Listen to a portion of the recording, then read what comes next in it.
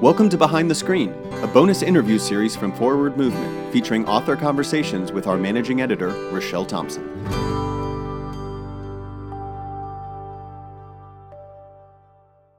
Hi, friends. Welcome to Behind the Screens. On this edition, we're talking with Patrick Congregate, the author of the April Forward Day by Day Meditations and a youth minister from Jackson, Mississippi. Welcome, Patrick. How are you? Hi, I'm great. Thank you for having me. It's a pleasure to have written.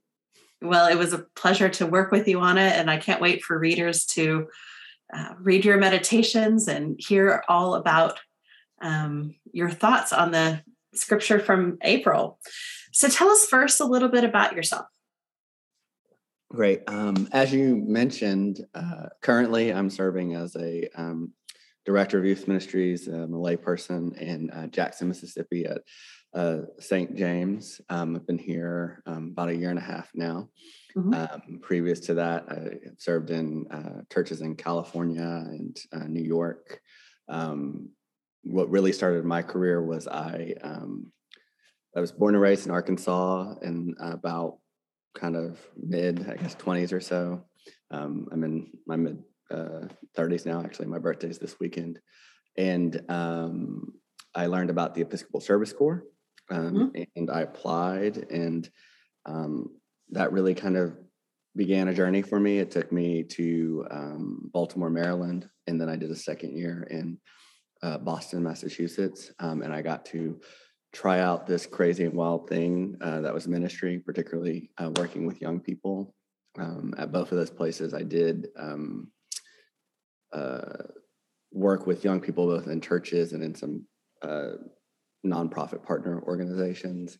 And by the time I was done with that, I realized it was really crazy and really challenging, and I loved it. And so I started seeking out full-time work in the church, and that took me, kind of all over at this point. Yeah, well, that's wonderful. And here you are in Mississippi, and happy almost birthday. Thank you. So, in your spare time, because I know working with youth, gives you so much spare time. Just kidding. I know it's a very challenging role.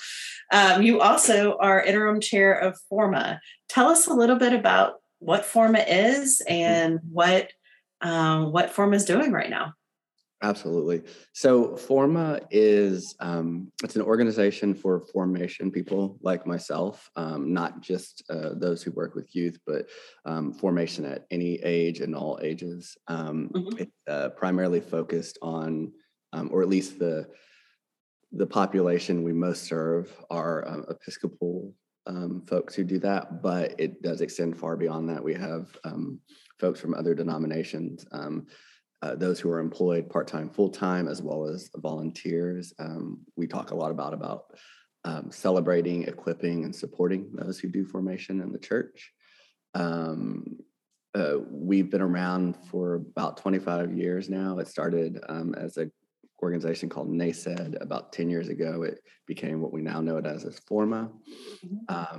Probably the biggest thing people may know us for is annually we host a conference where we bring people together. We talk about best practices and spiritual renewal and those sorts of things, and help people to network. We also offer kind of a variety of resources, such as Faith at Home, which are kind of weekly lectionary-based resources for formation folks to use in their ministry context. It's kind of an array of what we do. I've been on leadership since the last real big in-person gathering we had, which would have been more than just the Forma conference. It would have been Rooted, which was Atlanta, and maybe that 2019. I'm getting my years confused, but so I've been on the leadership group since then, and then this past summer became interim chair. Right now we're relearning who we are and discerning a lot about our identity as an organization, and making some big transitions regarding that. And really just seeking how we're going to best support our membership moving forward. Right. We just had this last conference in January, and we had about 800 people attend virtually. So we have a lot of people that we can reach, and it's amazing. Yeah, that is amazing. Well, I think it's interesting for lots of reasons, but from these two particular vantage points as a youth minister and in your work with Forma, what do you think are some of the opportunities facing the wider church, and what are some of the challenges? Simple question, right? Yeah, I wish I knew the answer to that question. Right. It would be so easy to solve if we could pinpoint it, but we've been doing this for millennia, right, and haven't quite figured it out. Right. So for me, definitely in my specialized area of working with youth, and gosh, doing it with the Episcopal Service Corps since like 2012, 2013, so a little while now. My big passion has been around supporting young people doing their thing, like letting them discern about aspects of their ministry, letting them decide about what ministry looks like for them. I spent, I think, a lot of my early time trying to figure out what they would like and do what they would like with a shotgun approach, and some hits and some misses, and probably more than not misses.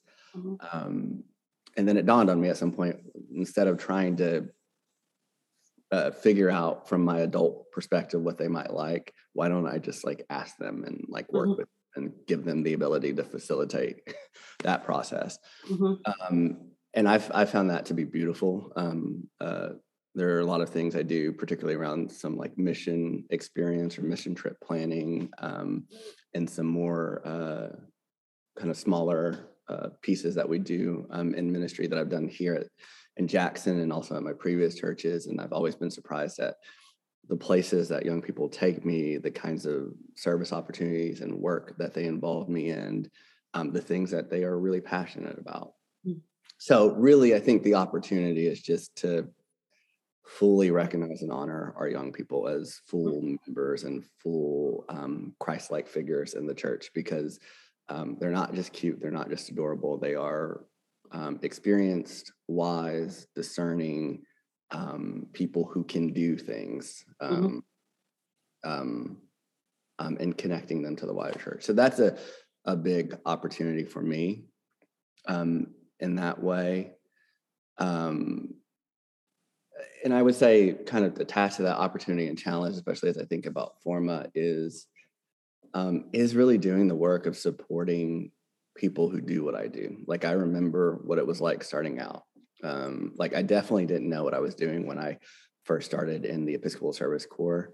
Definitely a couple of years out in the real world, I still didn't know what I was doing. Again, shotgun, trying it all out.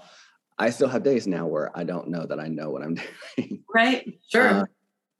And so I know that others are feeling that, and that ministry can be so isolating and frankly territorial. And I think that's the biggest challenge. I think we have this isolating feeling about what we're doing, and we kind of want to hold on to our stuff so much.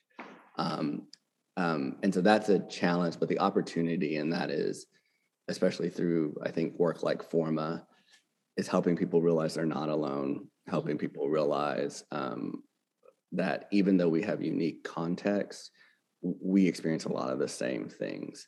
Right. And that if we don't talk about that with each other, we're likely not finding that anywhere else. There's nobody who does what we do. There's nobody who really has similar experiences. Even teachers would be the closest thing, and yet it's still very different, right? Right. So just helping people make those connections and supporting them in that work. Yeah. Well, and I think it's true for so many of us who work in the church, and that even as part of a staff, Forward Movement or a church staff or some other staff, you are often the only person doing your job. So you don't have another peer you don't have two youth ministers at your church to bounce ideas off of, or to commiserate, or to say, gosh, should we go the right way or not, or make the right decision. It's just you. And that community, you have to be deliberate about going out and seeking it. And I think you're wise to be leading that work on the church-wide level. So thank you. Thank you. So as I was reading through your meditations, I noticed that you wrote about, you chose Exodus often to write about. What spoke to you about Exodus? What compelled you to write about it? I find that interesting because I guess that was on a subconscious or unintentional level. Mhm. But as I think I can make easy connections as I think about it now. I mean, first and foremost, I think from my own life, but I suspect for many people's lives, I don't know if there's a better metaphor than Exodus, right? This journey that we're on to the promised land to encounter God, a journey that we witness in the narrative as fulfilled, Mhm. and or at least it comes to fruition in a sense. And in respect to my own life and our own life, that we may see that in little moments. We may see little moments of Exodus being fulfilled and coming to fruition, but like on a large scale, we have to have faith. It's one of those things where we just kind of have faith that it works out. In holding on to that faith, particularly when in the desert periods of our life, right? Whether the long stretches of 40 years or whether it's shorter stretches of 40 days or 40 minutes, whatever those stretches are. And I've experienced that in my own life of the short and the long moments of desert periods, and being out in the wilderness, the little instances of coming to a promised land and encountering God, and the ways in which that has transformed me, and I've been made better, not just because I suffered through the desert and the wilderness, but because in some ways the desert and the wilderness was integral to that experience for me. So Yeah. Well, you wrote this a year ago. We were deep into COVID, hoping a year ago that it would we would see it end, and then here we are again. And I wonder if that maybe some of that Exodus journey. You also talk a bit about social justice issues that we've experienced over this last year, and your experience of thinking and reflecting on those. And how do you think some of that maybe shaped your writing for Forward Day by Day?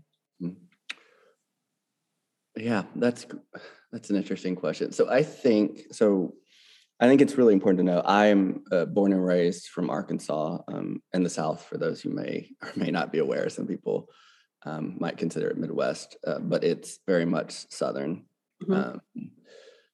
So that's the culture I grew up. I am a person of color. I'm half Japanese, half African American. I also look very distinctively different than the rest of my family, and of course the community of folks I grew up around in Arkansas. And so I think about a lot of like my childhood growing up and my experience of people, and like my perception of people's experience of me. And I think for a long time I didn't take much note of it. But as I've gotten older, and particularly talking about kind of, I think, going back to the Exodus question of promised land, I think one of the promised lands that I've reached in my life, and I can continually get to, is this awareness of identity, both my own and other people, and how that interrelates, and where there are moments of not just prejudice and bias, but serious kind of social justice issues and concerns. And a lot of that has been because I'm a part of the church, particularly a part of the Episcopal Church. A lot of my awareness has been raised by that. And so in the past COVID years, and really in the years before that, nothing has ever really gone away, but more recently, even before COVID, and particularly in COVID, the cracks in the fabric of our world and humanity have become far more visible and harder to hide, right? I think a lot about the church. Like, so the things that we're experiencing in our church right now, the cracks they were already kind of there, but they're just more easy to see and harder for us to hide. So I think that's true of social justice in the world.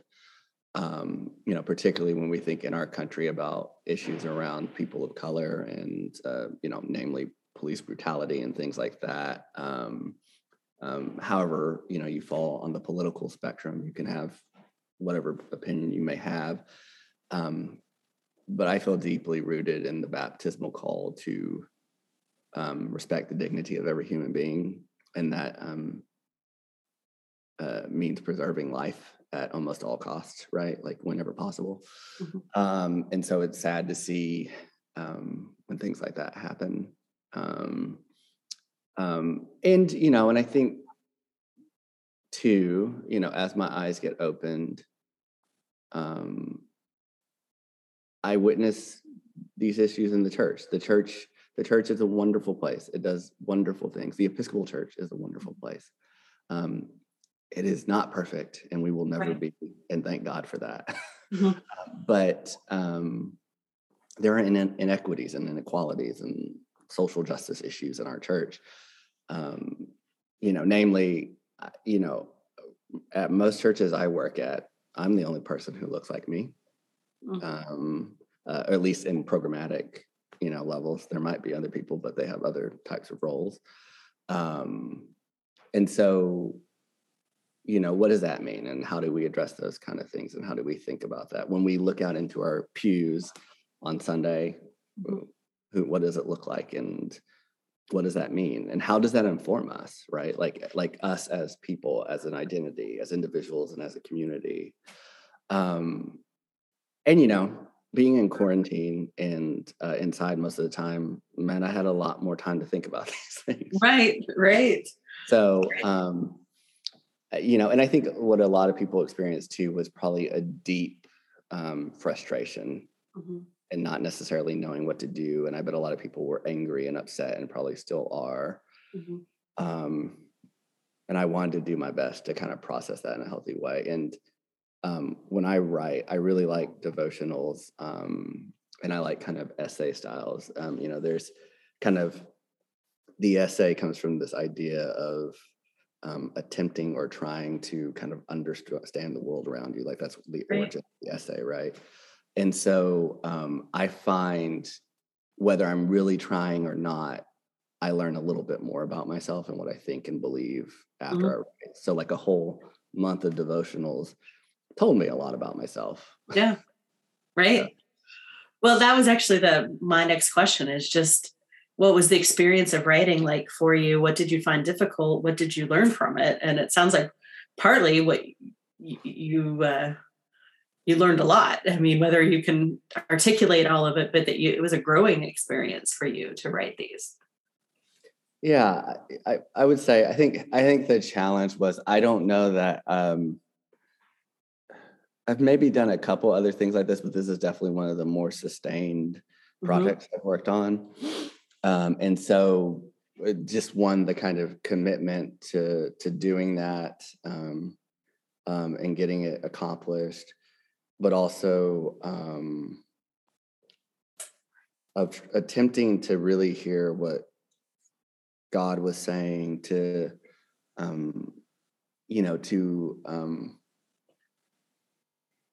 try to express something that is both personal and real and relevant to me, but also can be broad and real and relevant to other people, because there's this magic, miraculous kind of in-between place of like my experience and the experience of another and connecting in word. And and incarnating that. Right.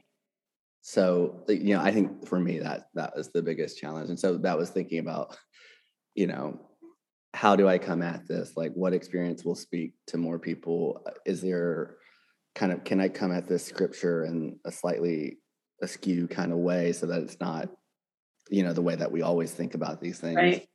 but still being true, right? Still being true to the word and to God. Mm-hmm. So I would say that was the biggest challenge, but that's the part I love. That's the part Right. I love. And I think, I learned a lot about thinking about kind of social justice issues. For me too, these, I would say, definitely as devotionals, but even just in terms of most publishing, I think these are the most plainly public and personal pieces I've written. And I touch on things in my life that are real and that I've experienced. And I'm always wanting to learn and grow the way in which I open myself up and am vulnerable to the benefit of the church, safely. So there's no need to be too vulnerable, but so I think I learned how to do that a little bit more. I think I'm a little more confident in witnessing to the fullness of my life in the church world. Because I think that's another thing as a church employee, as a face of church things.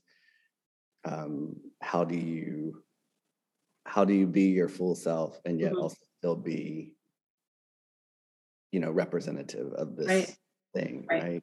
Right. So. Yeah. Well, I was going to say, I really am grateful for your vulnerability and your authenticity as you were writing and sharing your joys and the wonderful stories of your life, but also the hard parts and the parts that you've struggled. I think that's what helps readers realize that it's a real person behind writing this. It's not a detached experience. It's a very lived, as you said, very incarnate experience. And I think that's what touches people and helps them in their own lives. So thank you very much. I'm grateful for it. Is there anything you would want to add? No, I just hope, you never know how things land. And, we always talk about, we don't always talk about, I talk about intent versus impact, which is something I learned in my time in the Episcopal Service Corps in Boston. And so, often we intend things. And so, for instance, for words, we intend words to be received by someone a certain way, but we can never control how they actually impact that person. And often, I think when I talk about that, when other people talk about that, it's the kind of more negative experience of like, oh, I meant to say something that was whatever the message was, but it was received in a hurtful way. But I think also when it comes to things like devotions, or I like any opportunity that I get to preach to, which is like, I may intend one thing when I write a devotional or when I preach or do anything like that. And God is going to take that and impact people in whatever way God's going to do that. And that's both frustrating and wonderful. Right. You scatter the seeds and they land on rocky soil and rich soil. And so I would just say, whatever way that you can find this useful, whether it is directly connected to any of the words that I strung together, or whether it's only tangentially related, I'm grateful for that, and I'm grateful for whatever you can take from it and whatever God can do with it. That's wonderful. That's a perfect place to end. Thank you so much, Patrick, for your time and your passion and your service to the church. We're grateful for you.